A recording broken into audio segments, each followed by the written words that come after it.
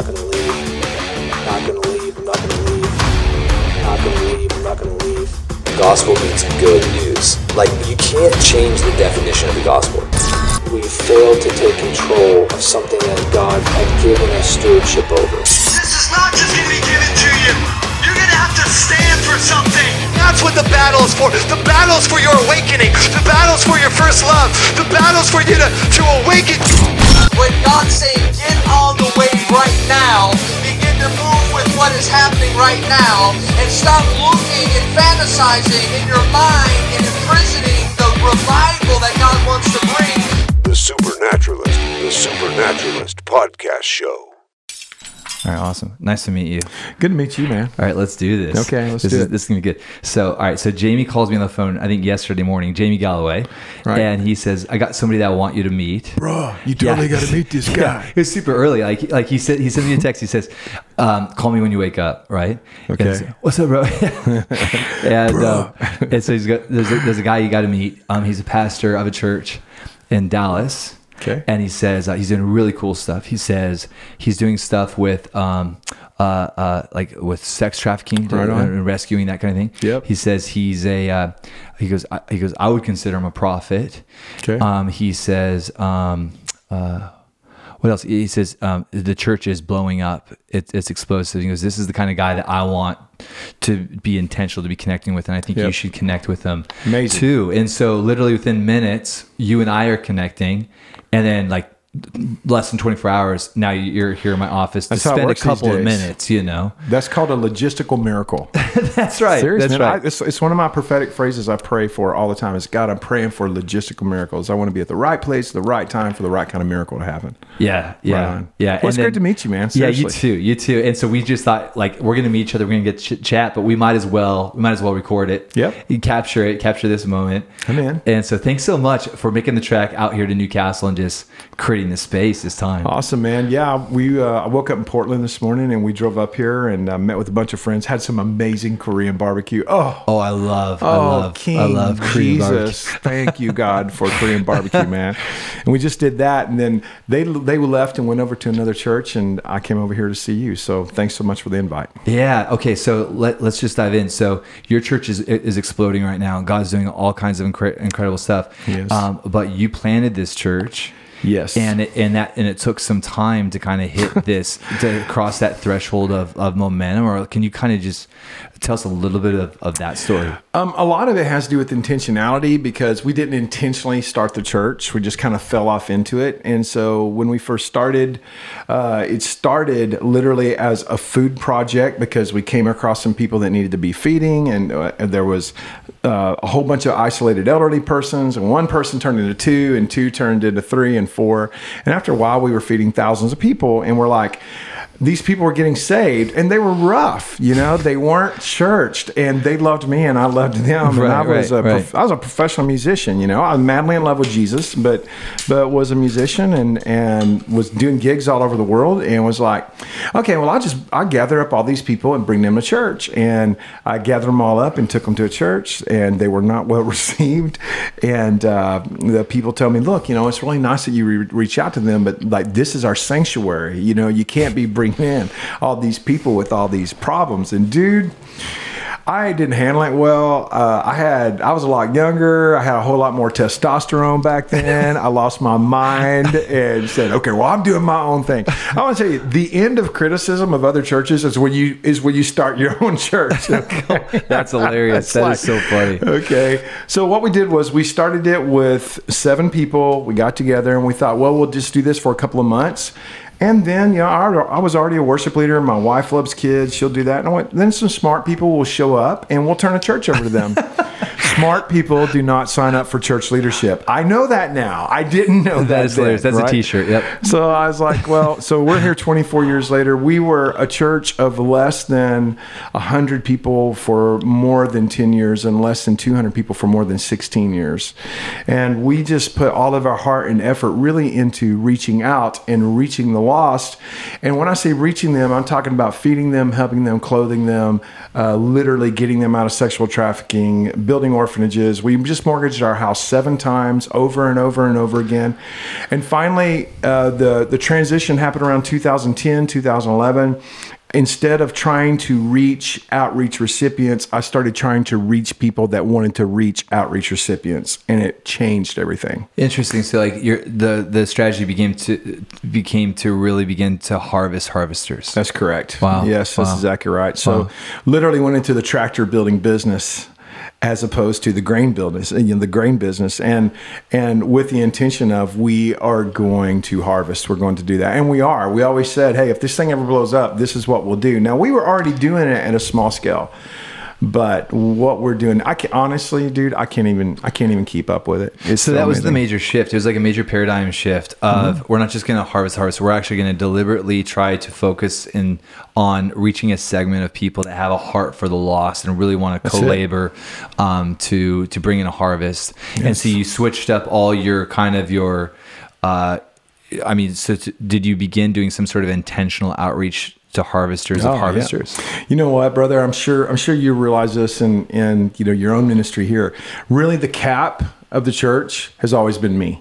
It's always been me. Yeah, if there's going to be a major shift, if I want there to be a major shift in the church, there typically has to be a major shift in me. That's really good. And if I want there to be a change, there has to be a change in me. And so part of it, honestly, was a lot of false humility. I thought the only people that I could lead was, people who just didn't have anything and people who were hurting so bad. And I can lead those people, but what I can actually do is lead leaders.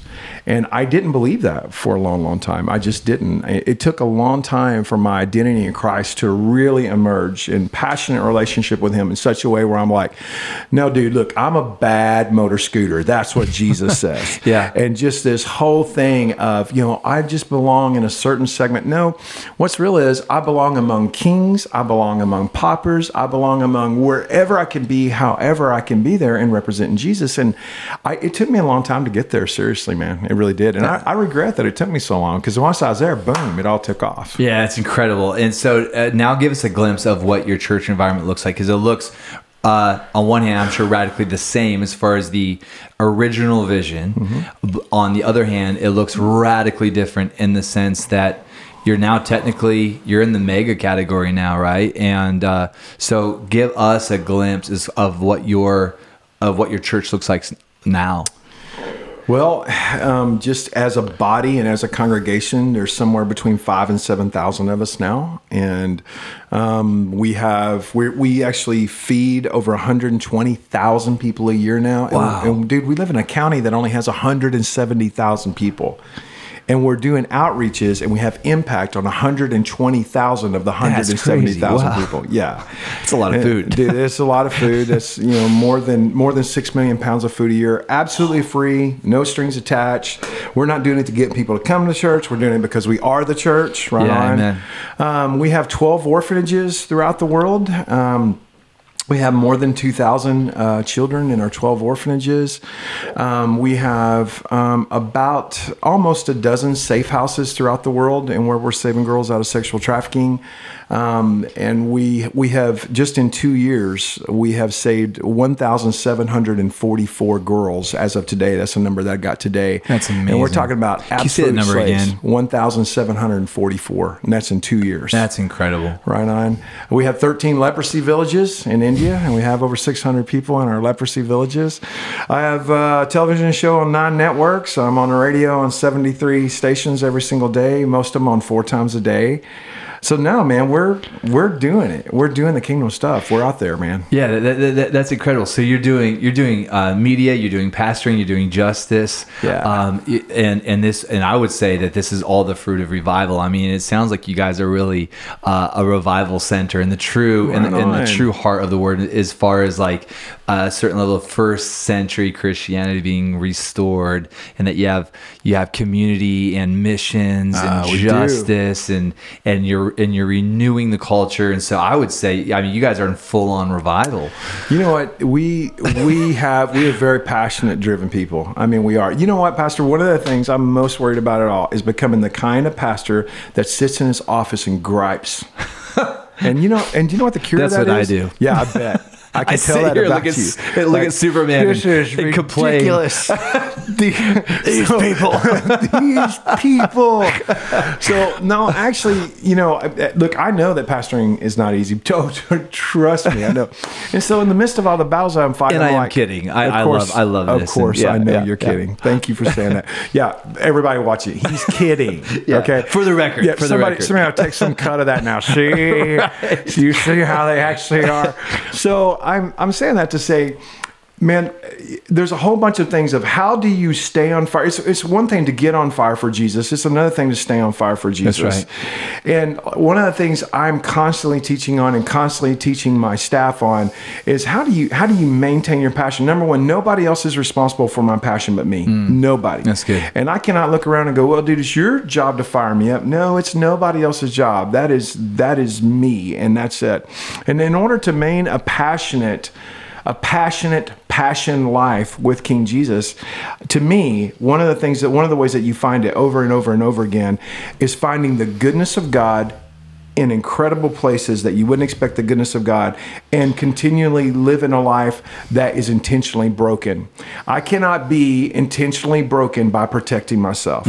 So I put myself on the front lines as much as I can. Yeah. And get out there. I know there's going to be a story. I know every time I get involved in anything, I'm like, there's going to be a heart of Jesus story in this. Here we go. Let's do that. That's awesome. So that's awesome. Was there, what would you say was like, so there was a major paradigm shift that came. But then also, was there a moment that was like a tipping point moment for your community? Yes, there's three things happen in succession. One is a guy by the name of David Crone, who pastors the Mission Church in Vacaville, California, right? Dan McCollum is a part of his team, and Dave is a friend of mine, and I love Dave. And Dave came out, and I was like, well, Dave was like a rock star to me. It's like, oh my gosh. Right. We were this little bitty tiny church, and he came out. And he comes out and he went to our outreaches. He saw how we fed people. He saw how we loved people. Then he saw how poor we were. He saw how terrible the condition the church was. There really wasn't much in way of excellence. Or we did have a culture of honor. We were doing things great, but we were also not doing things great. Sure. So we're sitting out by a fire at night. And I mean, this is in my backyard. I got a fire and I'm like, Dave Crone, dude. The Dave Crone is in my backyard. And I'm just sitting there going, so Dave, what do you think, dude? Just come on, tell me. Is this at the infamous ranch? No, Did this you have is the way ranch before I had the ranch. All right, This is when I had a 1,200 square foot house that many times did not have electricity. Yes. I'm not making that up, dude. So I had to raise 4 kids, and a big, huge part of that was without electricity because our church was so stinking poor. And what my wife did was she put bonnets on the girls and she put cowboy hats on the boys, and we called it Odin Days. And we had candles inside, and we cooked out on the barbecue.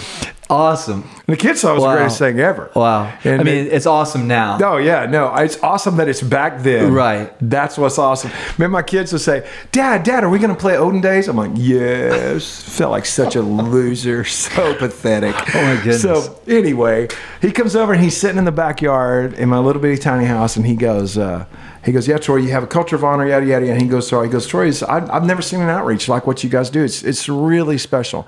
And I said, what do you see that you don't like? And he goes, I don't know that we have that kind of relationship. And I said, oh, no, fall back and far away, man. Let's go. What do you got? Wow. And then he said, all of a sudden, it's like the atmosphere changed, the wind changed, and very unlike him, because he is very gracious, he kind of just tore into me.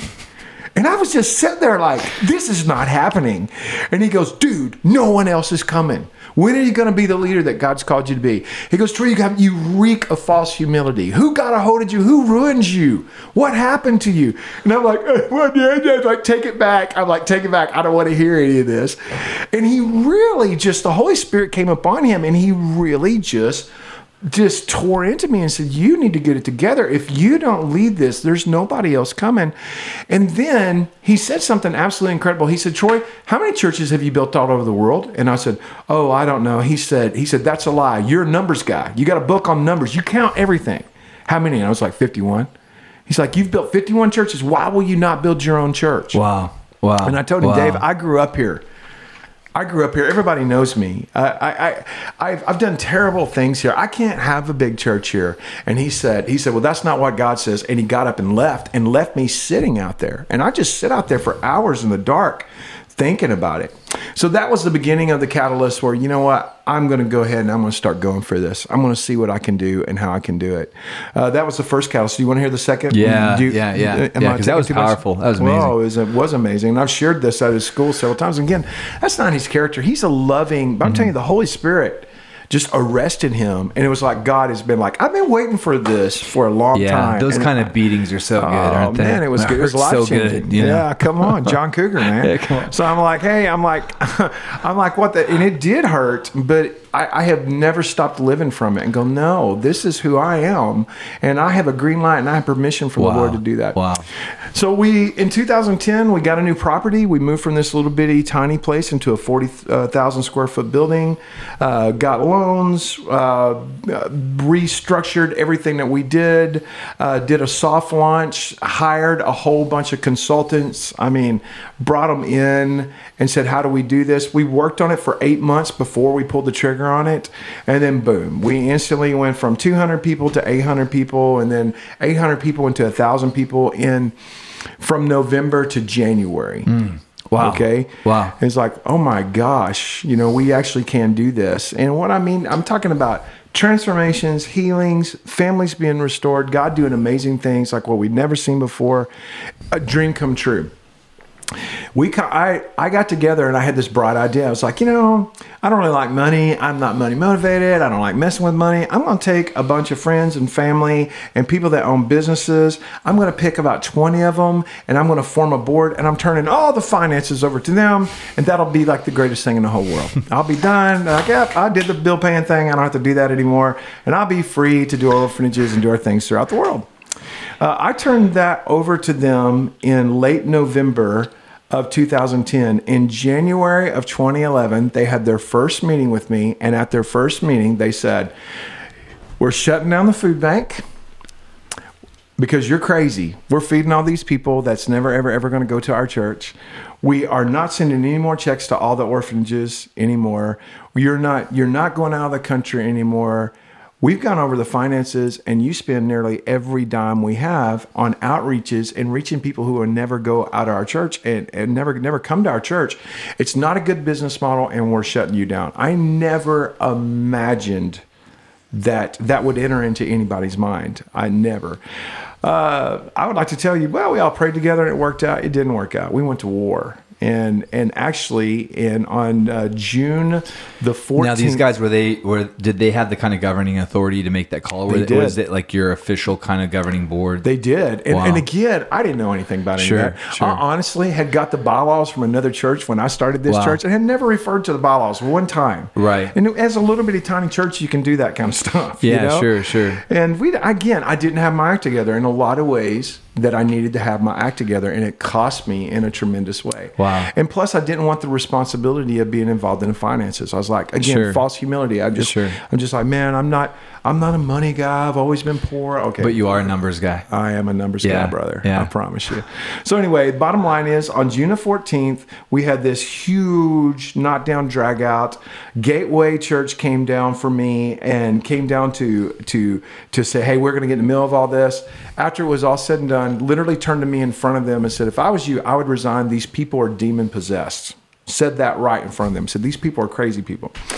So to say it didn't go well. And they're all like, it's not true. They're like, exactly. Vomit they're everywhere. Throwing up like the alien. And so, no, it was just really bad and really hurtful. The bottom line is, they all decided to leave. They all left.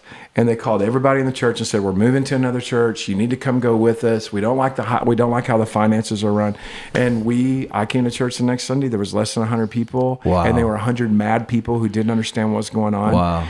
And I just went, wow. I told the Lord, if we survive this, which I really didn't think that we would, if we survive this, I promise I will get my act together, and I will keep my act together. 2 years later, brother, on the same exact date, on June the 14th, which is Flag Day, Jehovah Nissi. Mm-hmm. The Lord is our banner. Wow. Okay. Wow. Where the momentum shifts and changes. Yeah. I got a phone call from a woman pastor in Burleson, Texas, saying, Troy, can you come talk to me? I said, sure. I go there. She's got this giant campus, this beautiful building, auditorium that seats way over 1,000 people, all these houses up and down the street. I've never done ministry with her one single time, ever. And she says, will you hold your hands out? She drops the keys of this campus into my hand. She said, God told me to find you and to give you everything I have. 2 years to the day that those people threw a fit and said, we're never going to have a nice building. You give everything away. 2 years to the day. That's amazing. To the day. That's amazing. I had about a $5 or $6 million campus given to me. That's incredible. Come on, God. Come on, up Jesus. here, that would probably be $10 or $15 million, because real estate's a whole lot cheaper down there. Yeah. So then after that, we blew up. And again, that the transitions of those things have literally been the Lord dealing with me over and over and over again of, can you please believe me? And I heard T.D. Jakes say this, brother, it is one thing for God to reveal to you his plan. It's another thing for you to conform your life to the image of God's plan. Dude. So what if you hear it if you're not going to do it? That's true. Come on. And that's been my story. That's incredible. And the other thing that I'm thinking of is just how you guys sowed, like how you guys sowed so like generously and perhaps, I mean, it obviously looked foolish to these trained, educated people that know finance, but they didn't necessarily understand perhaps how finance operates within the kingdom. And so it's so encouraging to me to see how the Lord honored like all these years of investments and how he just I mean that's amazing. I mean, so many times we forget how God identifies himself with the poor and with takes the it voiceless, extremely the personal. hopeless. Yeah. He takes it extremely personal, man.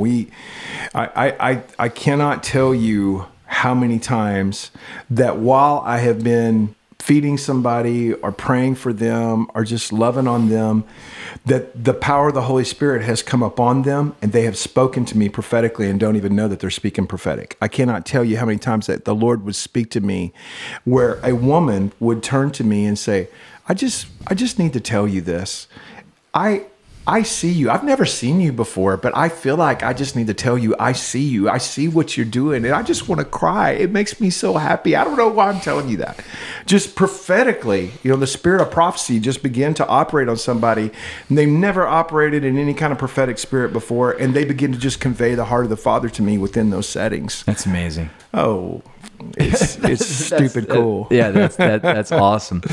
And man, there's so many questions and so many things I'd love to chat about, but I just so appreciate being able to like this is the origin of relationship, and the kingdom of God is built off of relationship, right? Yes, it kingdom, is. And so everything I think in the kingdom is relational before it's functional. Yeah, absolutely. Because I mean, if we build around events, then our relationship's only going to be contingent to that event. Mm-hmm. But if we can build something, if we can build a relationship, then all the opportunities that can come out of that are just amazing. I did want to ask you, because before we started off, you were noticing the my mural here. I say sometimes, some pastors love lions, some pastors love eagles, and I like Superman. And actually, to be honest, I probably like Batman more than Superman. But if I had Batman in here, it'd bum out a lot of people. Like when I'm they're like, that's dark. Yeah, like, well, you got that that's on your wall, scary. That's scary. But you were, like, what's that? The Dark Knight? Like, how's that inspirational? You're like, it's cool. Yeah, exactly. It's cool. Hello. Yeah, things that make me say, yeah. No, I'm in. I promise. But you were checking it out, and you were like, hey, you started asking the question about the guy that wrote the most recent series of the Man of Steel series and everything.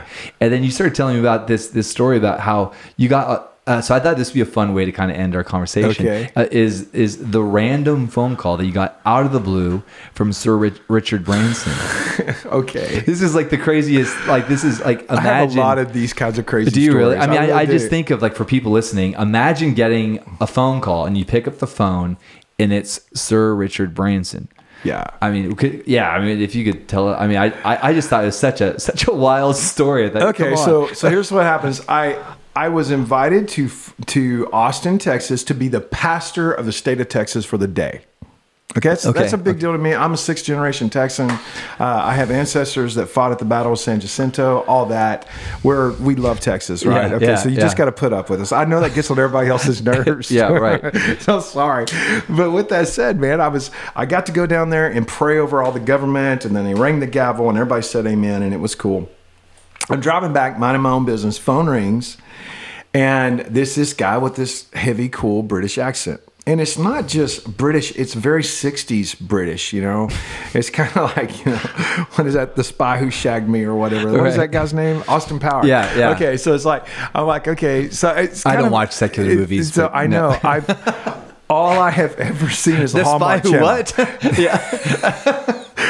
Listen, I only subscribe to the Hallmark Channel for the record. That's right. Okay, That's for the right. record, for everybody that's watching, listen. Anyway, man, it was very Austin Powers voice, and he just said, "Hey, Troy, this is Richard Branson." And I said, "Okay, Richard, how you doing, man?" Like he goes, do you know me? And I said, "No, sir, I don't." And I'm thinking, I know this Branson in Burleson, I know this Branson in Joshua, I know that Branson in Fort Worth. And I'm like, dude, I don't know. I don't know if we've met. And he said, no, I don't think we've actually met. He goes, but do you know me? And I'm like, well, no, sir, I don't. And he said, from Virgin Airways. Now he has hundreds of quote unquote Virgin products and Virgin logo stuff. Sure. But he's most proud of Virgin Airways. He loves Virgin Airways, and he's fighting hard for Virgin Airways, especially at that time. And I'm like, Virgin Records? The guy who signed the Rolling Stones, that guy? Are you telling me that? Because, you know, I'm a musician. I know that like, stuff. Who cares about airplanes? Yeah, I was like, what? Right. He's like, are you kidding me? Yeah. He goes, yes, sir. I'm like, no, it's not. He goes, yes, it is. I'm no, it's not. He goes, yes, it is. I'm like, it is not. We have this thing. So finally, I said, all right, Sir Richard Branson, what can I do for you? And he said, well, I would love for you to come down, and I would love you to speak. We're having a summit here. There are some friends of yours that are here. We've all been looking at what you do, and we see that you are a nonprofit that does amazing things with nothing. This is back when we were nothing. But this is actually, I think, 2013. I think it was actually 2013 before we moved into the big one. And so I said, well, when do you want me to come? And he said, well, if his exact words were, if you could begin to move towards the airport now. I'm like, shut up. I'm not going to the airport. I don't have any clothes. He said, just bring your passport.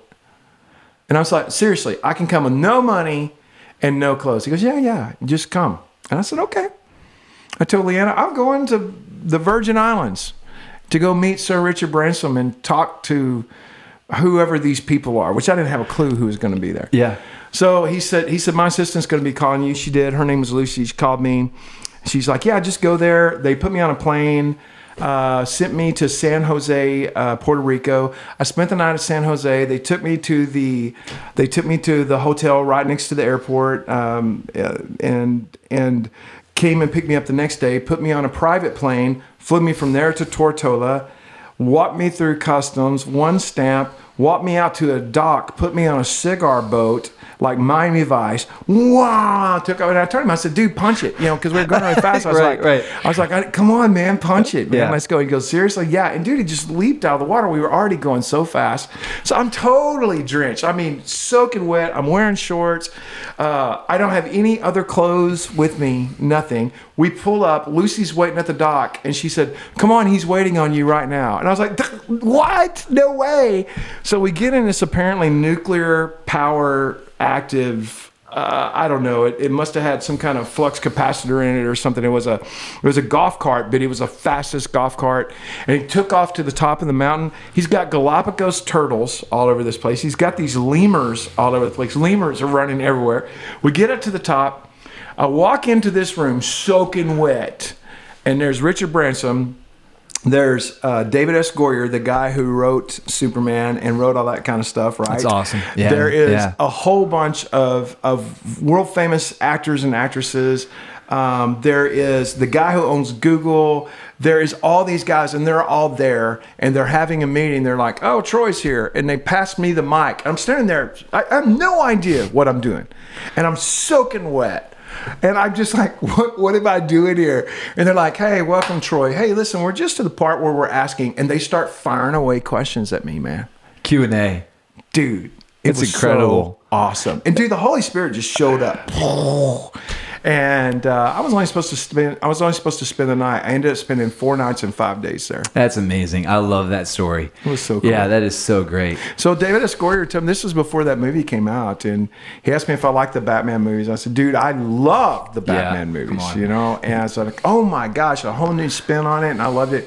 He said, well, I think you're really going to like the Superman movie, he said, because the whole thing of Superman is he's a representative of the Savior of the world. And that's what the S is actually for, you know, originally in the Savior of the world, like it's for Superman. No, he's Zephaniah Paneah, you know, he's Joseph, you know, he's that guy, you know, he's a type and shadow of Jesus. And they were actually Jewish guys that originally wrote that. I don't know, Jerry Schuster and another guy, but they were both these two Jewish guys who had been traditional Jewish boys, and they had been taught to look for the Messiah their whole life, and they were the guys who came up with that. Wow. Yeah. Well, I did read an article about that, about the origin story, and I thought, man, that's fascinating. It's because great there's so many parallels there. Well, he flat out told me, he said, look, we tried really, really, really hard to find out how is Jesus represented as the Messiah or the Savior of the world, and do that through Superman without it being blasphemous. I'd love to see what you think about it. Wow. And so when I went to go see it at the movies, I was looking at it through a different eye and going, man, they really went out there. There's actually a scene where he is in a church and he's contemplating, you know, and you can see Jesus praying in the background, okay? And you can see that. There's another scene where he comes busting out of the spaceship and he has his arms out like he's on a cross. Yeah. And he comes out. I mean, he was like, we know that this is y'all's story. We're not trying to steal it all, so we're trying to put hints in there. That's incredible. Come on. Yeah, that's incredible. So you're the first pastor I've ever seen with Superman all over the story. I've been waiting to tell that story all my life, and I just got that's a legit awesome. place to tell it. Well, after I put it up, people started just donating all kinds of Superman paraphernalia, and I had to start taking it home because my wife was like, "That's a little, you know, you've reached your Superman threshold for your office." But it doesn't get old. I mean, I still love walking in here and just seeing it, and just like the whole. Actually, the name of this it's called Burning Man. Burning Man. Yeah, wow. What I love is just the whole idea of like, it's almost like the inverted man. You know, the kingdom of God is within us. So a lot of times as believers, we're always thinking about taking heaven in when we're really supposed to have heaven inside of us. And it's like the whole thing of the fire in his eyes, and you know, the whole picture of Jesus. Right on, and bro. just so I think that there's something really inspiring about that. Just releasing the kingdom up, you know, out of our, you know, just so. I'm in. Yeah, come on. I'm in, man. I've been talking too much. I just want to listen to you talk for a while, man. Well, I think we're out of time. I think we got to get you. I do. I got to get to this other church, and it's my first time to be there. It probably would be cool if I showed up late. Yeah. Oh my goodness. But just like, you know, this has been incredible. It's just such a great icebreaker conversation, and such an honor to meet you. Thank you, and sir. I'm just celebrating everything that Jesus is doing through you, your family, your church. Thanks, and man. And just it's gonna be fun to see what God does. Come to Texas, man. Come to Texas and come to Open Door. Okay, so you have an open door at Open Door, man. I have an open door at Open Door. See, I'm like a lingual genius. I don't. It's my superpower. That's so corny. Awesome. So corny. Awesome. I'm so sorry. Awesome. Anyway, dude, but you're welcome. You're welcome. Come, man. I'm awesome, serious, man. And you're preaching out of the church in Seattle, which is awesome. But you have 2 homes here in Seattle. Thank you, sir. We'll definitely have you back, and we'll go deeper in conversation. Right on, bro. Let's do it. All right, much love.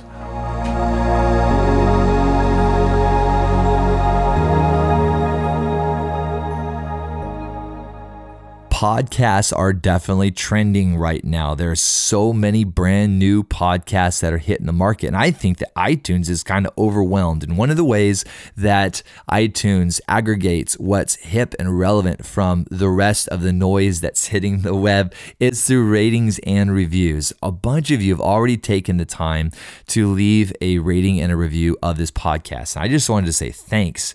You guys are incredible and you're so supportive, and I love you. And if you haven't had a chance to take that minute or two to leave a review, if you do that, that'd be incredible. And I've created a shortcut to get you there. It's thedarrenshow.com.